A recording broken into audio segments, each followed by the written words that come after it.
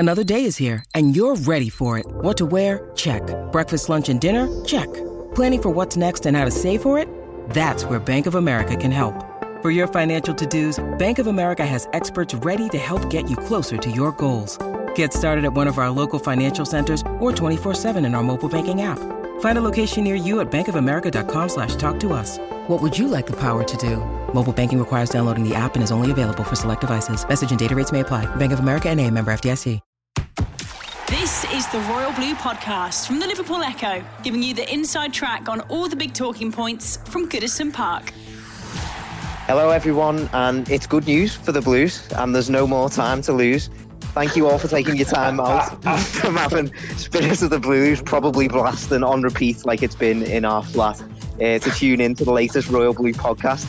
I'm your host, Adam Jones, and I'm today joined by Sam Carroll, Dave Prentice, Chris Beasley and Gav Buckland as we discuss a chart-topping hit for the Blues, yet another Everton win, of course, the weekend, and we look ahead to another game which is very close on the horizon for Everton. But Preno, we'll kick off with the song.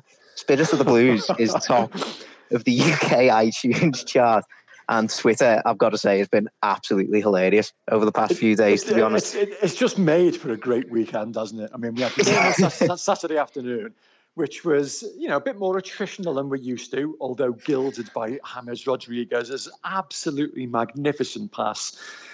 Just made the game for me, that. But then it followed up with the ladies beating Chelsea on Sunday afternoon in the FA Cup. So you think, wow, we've got a great weekend this has been. And then suddenly we see Spirit of the Blues, all these videos, which were very, very good. And Diego Maradona kicked it off.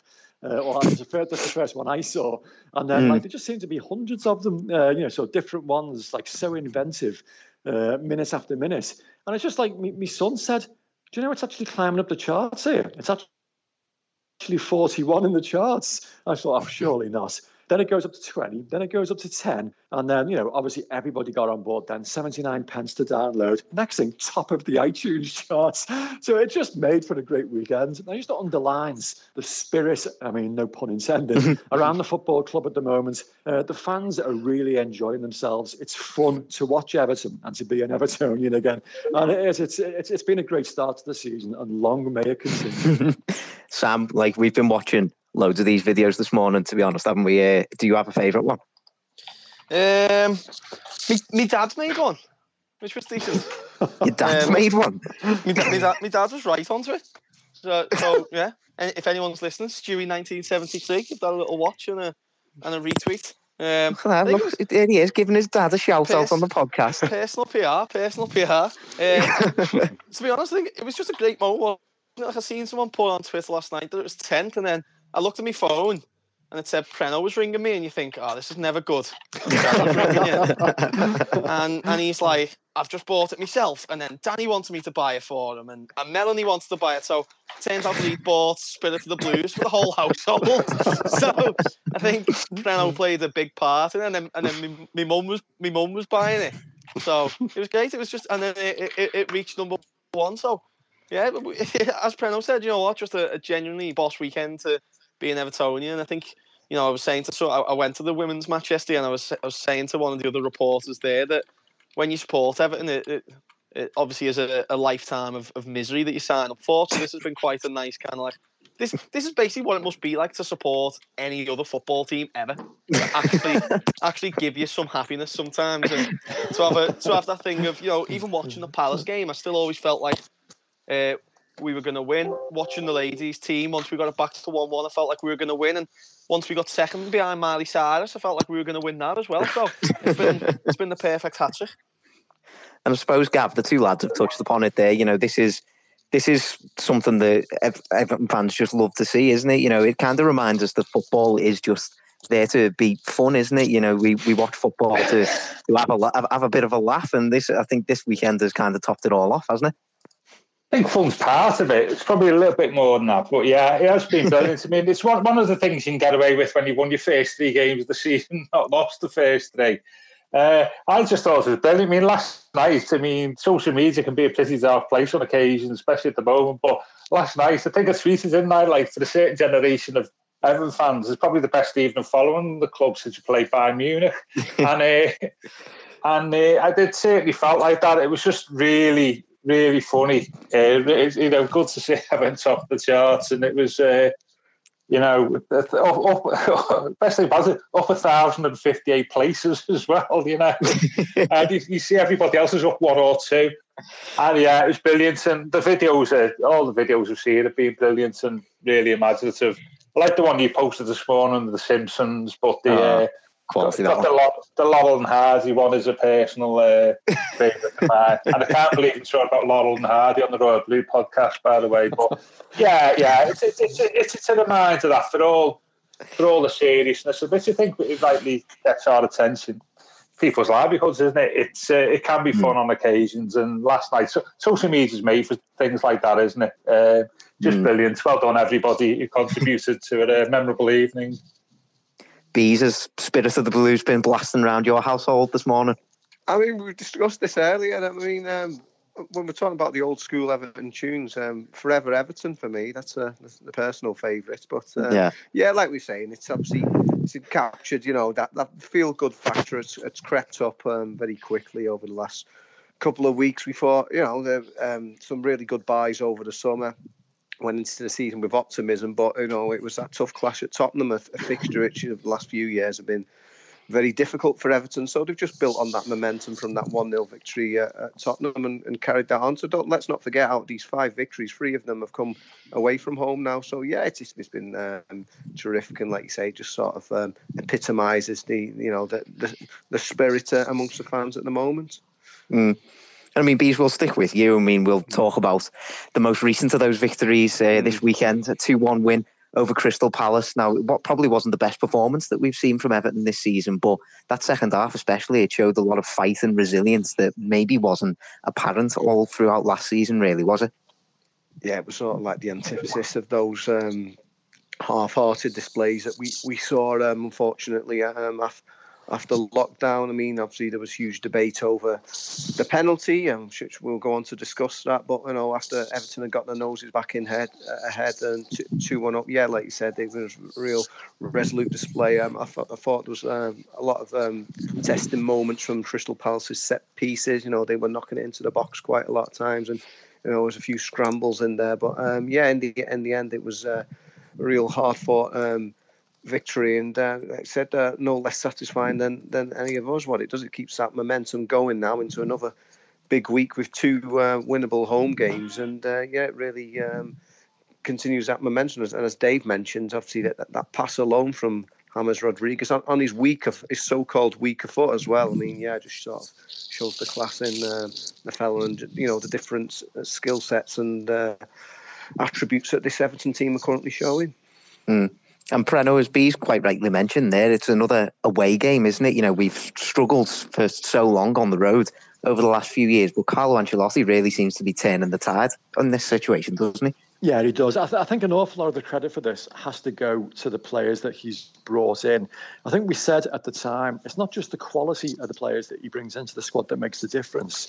It's the infectious attitude that has around the training pitch. I mean, when you see players like Alan and Doucouré come in, and obviously Rodriguez, it gives everybody else a little bit of a kick up the backside. They've got to raise their game just that little bit more every single day in training. And the interviews that we've heard have suggested that has been happening. Every training session has been conducted at an absolute 100%, because the players are looking over the shoulders now, and they're realising that they're going to have to produce every single minute of every single training session to keep their places. Otherwise, you're going to have incidents like poor old Anthony Gordon, who's been playing out of his skin and can't even get in the squad on occasions for certain matches, which underlines so how this infectious attitude is working.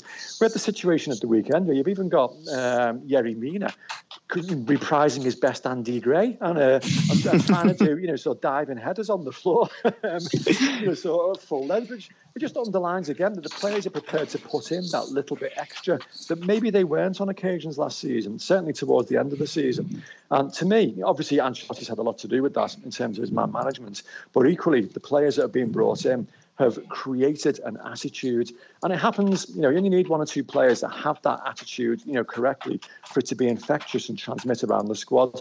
And then obviously confidence helps as well, so when you've won a few games in succession, you believe that you can do it even more, and we're doing that at the moment. It was a a very difficult game on Saturday. There was not as much quality as we've seen in the previous two games, but there was an awful lot more guts, resilience, resoluteness.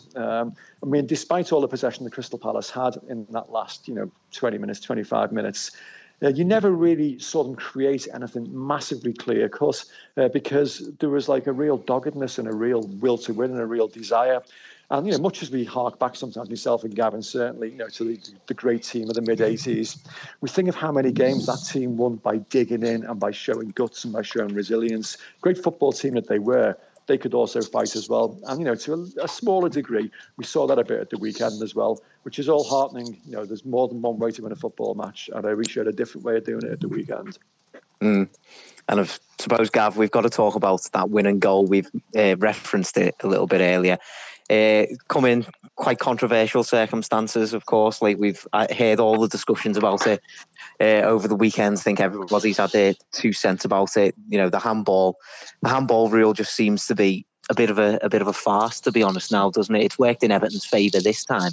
But what do you make of it overall? We said it perfectly there. A bit of a farce, isn't it? Really, which when combined with VAR makes it even worse, doesn't it? You've got two farcical systems or rules going on at the same time. One exacerbates the other. I don't like it. I can enjoy what Steve Bruce said yesterday and what 2 or 3 other people have said quite publicly. It's this unnatural position, isn't it? But what is an unnatural position? That varies for players. Some players might be temporarily being in an unnatural position. And it's still a very subjective thing for referees. I think when you look at it, even it's half and half, isn't it? He's not exactly sticking his arm up in the air, but then again, his arm's not close. It's not really like a standing to attention, is he? Unlike the first one, the first one with when Richarlison, that was quite clear, like that. That was unnatural. This one was a bit more of a grey area. It was one that even if they didn't have the rules, some referees would actually give a thing. Some wouldn't. The irony of it is that if he did not touch the ball, Richarlison was offside anyway. From Gini's header, is it that the play would have stopped anyway? That was the irony of it. But I can only join the cause what other people said. It's a farce. Seen in the Spurs game yesterday, didn't you? Another one. It just ruins the game for a lot of people, and I can see why we benefited from it on Saturday. Might be our turn not to benefit it during, in the next week or two. But yeah, it was givable, but the whole system is wrong, isn't it, Ad? Sam, as Gav rightly says there, it wasn't just Everton who had this situation at the weekend. Obviously, we saw a very similar incident in the Spurs v Newcastle game yesterday. There was a similar incident right at the end of the Brighton against Manchester United game as well. It seemed like this weekend was almost a bit of a tipping point for this handball rule. Do you think that maybe it just needs to be changed further down the line? It's a tough one, isn't it? Because as long as it's benefiting Everton, I think just keep it, keep it rolling. But it's just tough to know what is right anymore. I've seen that someone had kind of had Gary Lineker off on Twitter today that a couple of years ago he'd said the handball rule should just be changed to make it nice and simple. If it hits one on the arm, it's a pen or a free kick. And then he was obviously tweeting, it's killing the game, it needs to be changed ASAP and stuff. And I think that kind of highlights for me, I don't think anyone really knows what the best way forward is for me. And I think that's what's so difficult, that we can complain about this, but then a few years ago we were also complaining about the old interpretation, and so it's a difficult one really, and I feel like it is going to just come round, and I think it'll probably bite every single team. Eventually, I think they showed on Match of the Day yesterday that there was 19 penalties for handball in the Premier League last season, but in Serie A and La Liga, where they have the VAR, that last season there was 48 and 46, something like that. So it shows you that it is a lot stricter. But I think for me the worst part about it is it is now killing the thing of you celebrate goals and stuff like that, but in the back of your mind you're like, hang on, is this going to get pulled back for you know, and if it was an important goal for Everton, imagine a last-minute winner in the derby, and all of a sudden they're checking a handball on the halfway line where, you know, James isn't even looking at it, slaps him in the hand, and it doesn't get given. So, you know, it is so difficult at the moment. So, you know, obviously there is something wrong and it needs fixing, but at the moment I couldn't even begin to start where it should get changed or it should get fixed. It's so difficult. I mean, Bees, if you were a defender now in trying to stop an attacker in the Premier League, where would you put your hands? You'd be going around like the Duke of Edinburgh with your arms behind your back all the time, wouldn't you? That's a reference for our younger listeners. It's difficult, isn't it? Because I mean, watching the game, the first one I thought, no, he's not going to give that. But with the second one, I thought, no, there's a chance here. You often you wonder as well, because the first one wasn't given. Because the referee goes over and has a look himself, doesn't he? He was invited over, Kevin Friend was it, to have to look on the screen by the side of the pitch. It is difficult, isn't it? I mean, yeah, unless you're playing in straitjacket, your arms behind your back or something like that. I mean, what can you actually do? It's very difficult if these are going to be given. I mean, the only thing we can say is that everyone's in the same boat, but it's bizarre. And if you're getting, like Sam quotes, possibly twice as many penalties or so. But I think the real problem, as Sam also alluded to, is this when play gets taken back, whether it's a handball or something else. That's the big concern with VAR, because, you know, is anything real anymore until, you know, a couple of minutes down the line and then everyone's had another look at it. It sort of takes away that immediacy from football. That's the big controversy for me, and the issue that we have to get over. I mean, whether it's handball or not, I mean, whether we like the laws of the game, that's what they are at the moment. It's this bringing back play. I mean, you can almost have, I think it's happened in the past where it's like a 2-goal swing, isn't it? Because they could disallow a goal at one end and then say, actually, it should have been a penalty down the other or something like that. So that for me is the biggest issue that we have on VAR, regardless of what happened over this past weekend. And I think, Preno, as well, another thing that people were making the point of is when the referee goes over to the side of the pitch, obviously he's seeing it all in slow motion, and obviously things always look worse in slow motion, really, don't they? They do. It's been a bad weekend for the system, but it was introduced because they want consistency across the board, and they've got consistency now, but they've gone too far. I mean, okay, the Everton one, I thought there was every chance that was going to be given.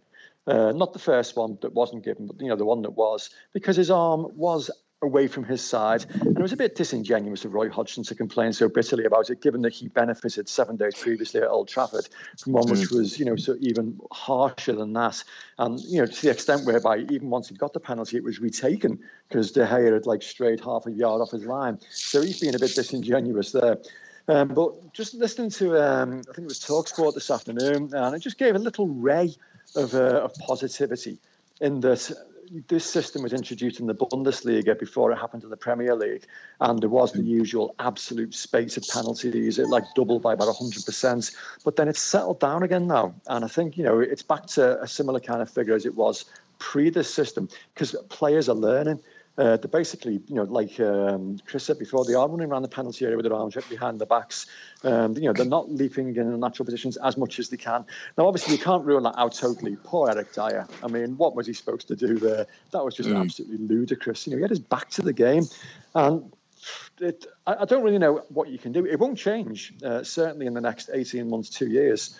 Because it's got to go before the FIFA board. They've got to rule on it. The next meeting isn't for, it's about at least another 6 months. So it's not going to, you know, sort of change in time for this season, possibly not for next season. So we're stuck with it. So the players are going to have to learn to live with it, as we are as supporters as well. And there are going to be occasions when you're going to get horribly wound up and really upset by it. I mean, Brighton, what was going on at the weekend in that game? You know, a decision given after the final whistle had gone. You know, try and work that one out. But I suppose you could argue that justice, you know, in inverted commas, was done in the end because it was a handball, and, you know, Maupay's hand was above his head. So we're going to suffer, and we need to brace ourselves for that. We benefited at the weekend, although having said that, I could see that being given. I mean, when he ran across to the monitor, I was thinking, this is going to be given, it should be given, and it was. And then, although having said that, to go off on a tangent completely, the commentary on Amazon Prime, was anybody else completely wound up by that? I think Ali McCoist must still be crying in his bedroom now. They were even trying to make an issue of Richarlison's run-up. Is he allowed to do what? Yeah. Is he allowed to do what?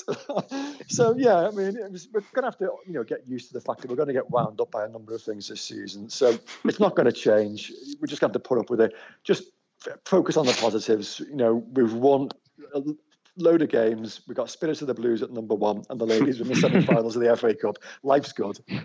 Ali McCoist, though, did as Carlo Ancelotti, robbed his house in the past or something. He was absolutely anything we did, he was just fuming, wasn't he? But in the end, it made it even better just to know that he was crying sweet, sweet tears by the end of that game. It was unusual. I was surprised at Clive Tilsley as well, because obviously Clive, those who are a little bit younger than myself won't remember, he started his career on Merseyside for Radio City, and it was very, very good when Everton were in the glory days, reporting on them, and was always very positive about Everton. So I don't know what got into him at the weekend, because he did really have a bee in his bonnet about that penalty, didn't he? And I mean, Gav, going back to probably a bit more positive matters on the pitch for Everton, Dominic Calvert-Lewin on the score sheet again, 5 goals already to start this season off. It's been perfect for him, really, hasn't it? It has. First since, I think, Tommy Lawton. I think to get 5 in his first 3 league games, I think there's only 4 others, I think, have done it in our history, in the top flight at least. So he's in great company. Again on Saturday, he didn't have exactly a lot of touches of the ball. He didn't really affect the game as you would expect. But he was in the right place at the right time. I mean, he got a bit lucky with the finish, to be honest with you. I thought the goalie should have done better. Those are the type of goals that go in, isn't it, when you're on a hot scoring streak. And then another day, if you've not scored for 10 games like he had, like this recent one, the goalie catches it. So, yeah, in the right place at the right time. That's the difference, isn't it? I mean, I suspect this time last year, Dominic may have been 4 or 5 yards behind the play there, but he got himself into, he anticipated the ball better. And so, he got that reward, and he was okay. I mean, some of his hold-up play in the second half I thought was a bit patchy near the end, but he did okay, and you can't ask for better than that. Isn't he the top scorer in Europe? He was on Saturday night, something like that, I believe. Wouldn't be surprised. So, so good goal, good finish, and generally quiet game for him as well, to be honest with you. But who's complaining? The Royal Blue Podcast from the Liverpool Echo. When you need mealtime inspiration, it's worth shopping Kroger, where you'll find over 30,000 mouth-watering choices that excite your inner foodie. And no matter what tasty choice you make, you'll enjoy our everyday low prices, plus extra ways to save, like digital coupons worth over $600 each week. You can also save up to $1 off per gallon at the pump with fuel points. More savings and more inspiring flavors make shopping Kroger worth it every time. Kroger, fresh for everyone. Fuel restrictions apply. And Bees, we've talked a little bit about the build-up to the goal with James Rodriguez's pass, of course, but Seamus Coleman was the man who got this assist at the end of the day, and he's been really good over these past few games, hasn't he? Yeah, I think people were wondering how he was going to combine with James in front of him. Obviously, for all the many plus points that James Rodriguez brings, one of them isn't necessarily covering every blade of grass and getting up and down. It was noted he didn't make a single sprint in inverted commas against West Bromwich Albion. So people thinking, Seamus Coleman, as great as he was, and particularly as a younger man getting up and down, the wrong side of 30 now, how's he going to cope with having to do all those overlaps and maybe have somebody who's not tracking back in front of him? But yeah, the dynamic is working really well, and to be honest, Seamus has been looking full of energy and some really good combinations, getting up and down without obviously forgetting his defensive responsibility as well. And it's a big year for Seamus. Carlo's come out and said what a great captain he is, what a great inspiration to the other players. But I think from his own position now, it was very much up in the air. The right back role, Jibril Sidibe on loan last season, and now John Joe Kenny's comeback. So, Seamus is having to fight almost to prove that he's still at this level. I mean, he's still captain of Ireland as well, without always playing for them these days. So, yeah, it's a big year for Seamus. I mean, he's potentially, we keep going on about ending this trophy drought. He could be the man to lift that trophy if they do. So that'd be an absolutely huge occasion for him if that was to come. So, but I'm sure he's enjoying leading this team and leading this Everton renaissance just right now. And Sam, we were discussing Seamus at the weekend where I was saying this was almost a little bit of a throwback performance in a way, because he was up and down that line, but he's a bit of a different player now, isn't he? And he seems to be growing into that sort of new role that he's creating for himself, doesn't he? Yeah, I think there was a bit of a downer on Seamus maybe for the last 12 to 18 months, but I think what we're seeing at the moment is a lot of players, how much better they all look when they've got a midfield that can actually run, kick, tackle a football in front of them. And, and I think Seamus is, obviously we all accept that he's not going to be the kind of Buccaneering full back, converted from moved back from that kind of initial right midfield position that Moyes put him when he first broke into the team, because he was just so full of energy and, he got older and he won't be able to do that. But, there's still very much a similar player in there who also understands, I think, his defensive responsibilities and his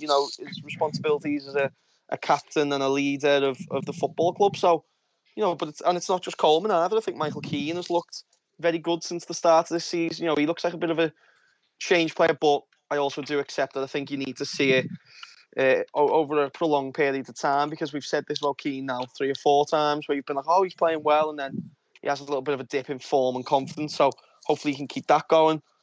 Mina obviously struggled a little bit against West Brom, but I think other than that, he's been decent as well. And Luca Dean seems to be back to his best as well. I think he's kind of been another one that might have, just because of how sexy the new signings have been, he might have just slipped under the radar a little bit about how good and how consistent he's been so far this season. And, okay, lower league opposition, but I thought he was outstanding against Fleetwood Town. And for a man who's played for Barca and PSG and the likes, to just kind of slip into centre-back Fleetwood Town on a Wednesday night, no complaints, and put in the kind of performance he does, I think is a mark of his character and a testament to his professionalism. So every single person in that back four is looking a lot better this season, and I think Seamus epitomises that. I mean, Preno, there would have been those at the start of the transfer window who thought maybe the signing a right back might have been a priority for Everton this summer. But do you think maybe Seamus's performance is mixed with, obviously, I think John Joe Kenny's been playing quite well when he's come in for the League Cup games as well. Do you think maybe that's changed a few minds?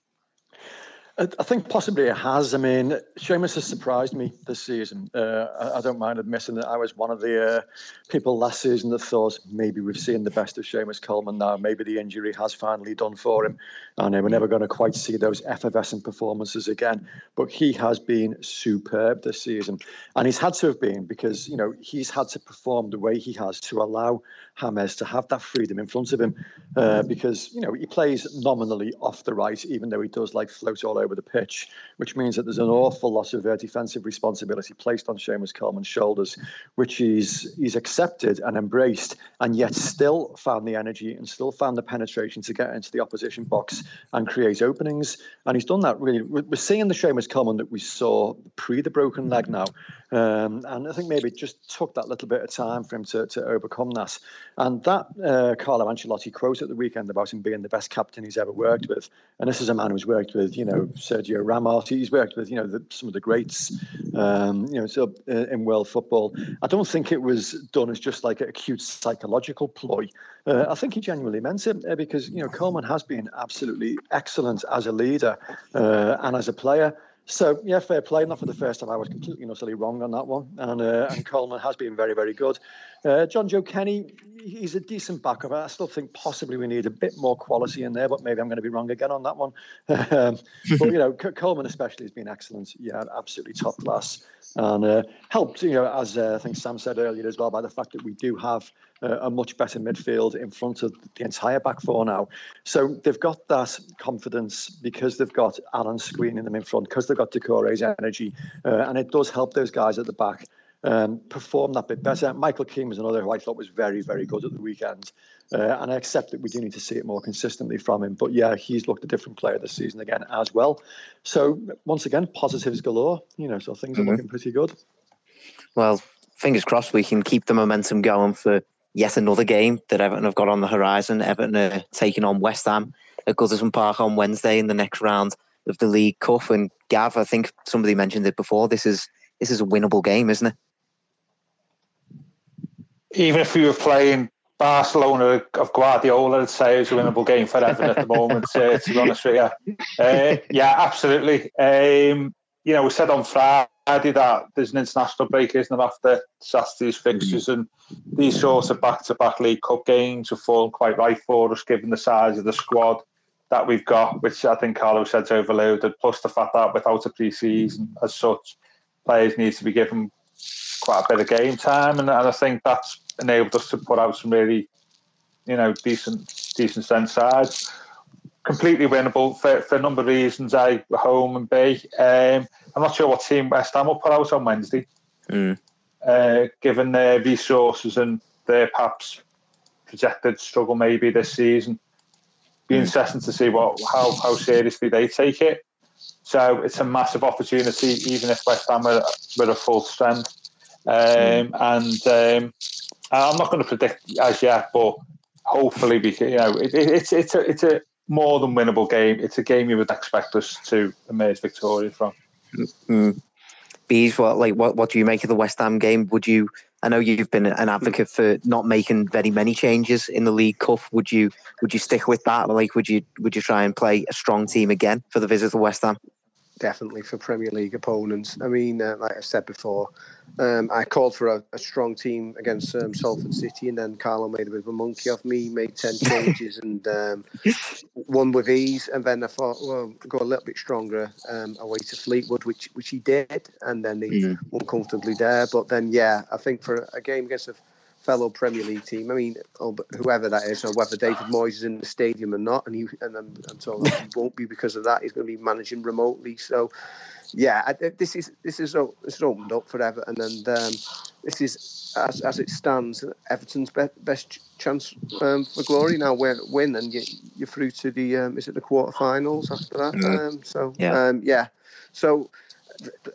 Obviously, when you've won all that Carlo Ancelotti's won, the biggest prizes in the game, multiple Champions Leagues, major trophies in all of Europe's big leagues, perhaps the Carabao Cup isn't initially at the forefront of your priorities, but yeah, keep the run going, keep that momentum going, and as Gav said, whoever Everton will be playing at the moment, you'd like to think it was a winnable tie, but definitely the way it's opened up now, they've got to be going for this. I mean, you've got to start somewhere. I mean, Manchester City don't disrespect the League Cup.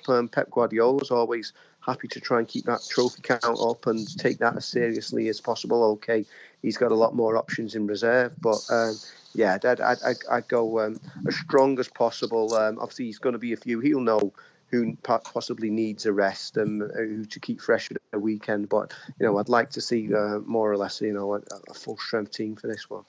I mean, Sam, we could be seeing a few changes. We could be seeing some strong players still come into the team again. Niels Nkunku's obviously played very well over his League Cup appearances. Anthony Gordon's another one who's impressed in the League Cup. Bernard, playing centrally, has been playing really well in those games as well. Would you try and bring those three in again, or would you agree with Breeze and try and keep it as strong as possible? I think you just need a mix. I think Nkunku has got to play.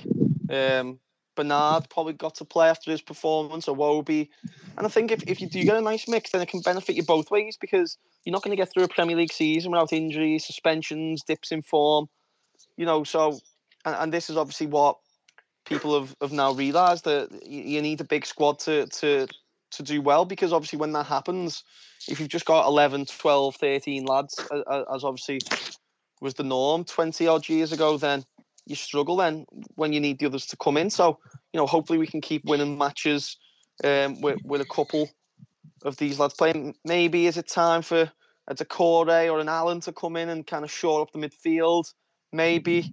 But look, that team that beat Fleetwood, you're going back to Goodison. I don't think West Ham are great even with that result. A great result, obviously, for David Moyes yesterday. But Richarlison, Calvert-Lewin both started. Keane started. Dean started, albeit at centre-back. So, I'd say the team probably would only maybe need one or two minor changes. And the rest of the lads, I think Kenny deserves to play as well. So, I'd probably bring in a centre-back for Dean, which will have to be Keane, and we see how it's going. But, people have pointed out that I think the League Cup was Mourinho's first trophy in England. Might have been Guardiola's as well.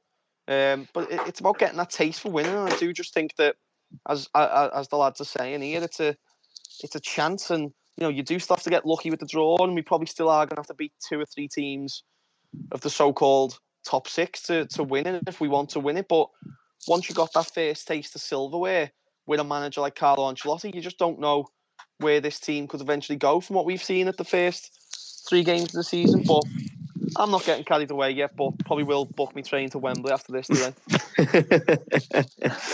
I mean, Preno, as Sam rightly says there, this is a massive opportunity for Everton. I feel like we say it every year when the League Cup comes around, but Everton have never won this competition. And as Sam rightly says, if you get that sort of winning feeling about this squad, then it really could have the opportunity to spitball into something much more in the future, couldn't it? Yeah, 100%. And then it comes from the manager, comes from the very top. I mean, he's made it perfectly clear that, he sees this competition as an opportunity. We saw that with his team selection at Fleetwood. We never expected to see Richarlison and Dominic Calvert-Lewin both in that starting lineup, and yet they were. And I think we'll see probably a slightly stronger side again. I mean, obviously Bernard will come in and Konku will come in, Sigurdsson will come in. But I still think we'll see, sort of smattering of the players that maybe played at the weekend. We've had an extra day to prepare. West Ham played the last match on Sunday night, so they've only had literally 2.5-3 days to get ready for this. So we might see a few more changes in their starting lineup than in ours. But like you say, it's an opportunity. If you can get through to the quarterfinals, it's then quite a long break before the draw is made, before the final sort of last 8 games are played, and who knows. But Ancelotti's made it clear, it's a big competition, so it should be. It's an opportunity to win something. I mean, how many times have we been so frustrated in the past to see weakened teams, selected, and we go out at home to Norwich and we go out, against teams that we, deserve to have or should have beaten. So no, it should absolutely be, treated absolutely seriously. And Carlo Ancelotti will take it seriously, and it's going to be tough. So we're second guessing what David Moyes is going to select for his starting lineup. We don't know, to be perfectly honest. But you'd imagine, they would see it as a bit of an opportunity themselves as well. But you want a home draw, you want a team, like maybe West Ham. So yeah, let's get behind it, and hope that it sort of goes away. The only downside about it is it clashes with the Everton ladies semi-final, so you can't watch both. So I think the record button is going to have to be used on Wednesday night. But yeah, it is a big opportunity, and I think it'll be treated as such by the manager and by the players that he sends out. And Preno, we'll stick with you. It's time for the customary predictions. Everton v West Ham at Goodison Park on Wednesday. What you thinking? I wasn't too far away at the weekend, was it? I went for 3-1. And I just thought at the end we were going to pinch another one and get it absolutely right. But, 2-1 I'll settle for. So this time, wow. It's a difficult one to call because, again, this competition, you don't know the strength of the respective lineups. I suspect West Ham will make a number of changes, more than we will. I'm going to go with the momentum that is with Everton at the moment to continue. I would settle for a nice, comfortable, steady 2-0 home win, and I'll stick with that. 2-0 to the Toffees. Okay, Gav, what's your thinking? I've got to say, by the way, I got the prediction spot on for the Palace game, so in our league table, I'm coming for you. So you better get this right. Yeah, can I just say, Preno only said 3-1 because I said 3-1, by the way. Some sort of form of insurance because I'm the top guy, at this season. Copy me now, not for long. Yeah. I think it's going to be more comfortable than what we think. I'm going to go with 3-0 to the Mighty Blues. Okay. Yeah. Love that. Bees, what are you thinking? Same as Dave, 2-0. 2-0. Sam? I think it's hard sometimes because we're on such a good run. It's hard to be so optimistic. So I'm thinking it's going to go 6-0, but I'm going to play it safe with 3-1. To Everton. I'm shocked. To the Blues. I think it's going to be a little more comfortable than that. I'm going to go 4-1 to Everton. Wow. Yeah, I'm predicting some goals, but like after the antics from Pickford last weekend, I've not got much hope of a clean sheet, to be honest. But you know, I've been wrong before, so we'll see. Thank you, lads, for joining me for what's been another joyous edition of the Royal Blue Podcast. I'm off to whack Spirit of the Blues back on for the rest of the day while I finish off this work. And thank you all for joining us. Don't forget you can rate and review us on wherever you get your podcasts, and you can subscribe to us and find us on Facebook and Twitter, and make sure to send us loads of Spirit of the Blues videos, because we will enjoy probably every single one. Thank you for listening. This has been the Royal Blue Podcast. You've been listening to the Royal Blue Podcast from the Liverpool Echo.